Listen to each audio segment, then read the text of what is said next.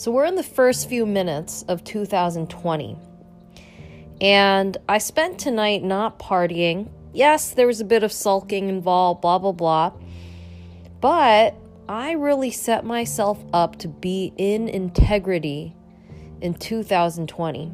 Like, I'm starting the first day of the year, having paid all my overdue bills, having read 3 books in the last 5 days, and I'm ready.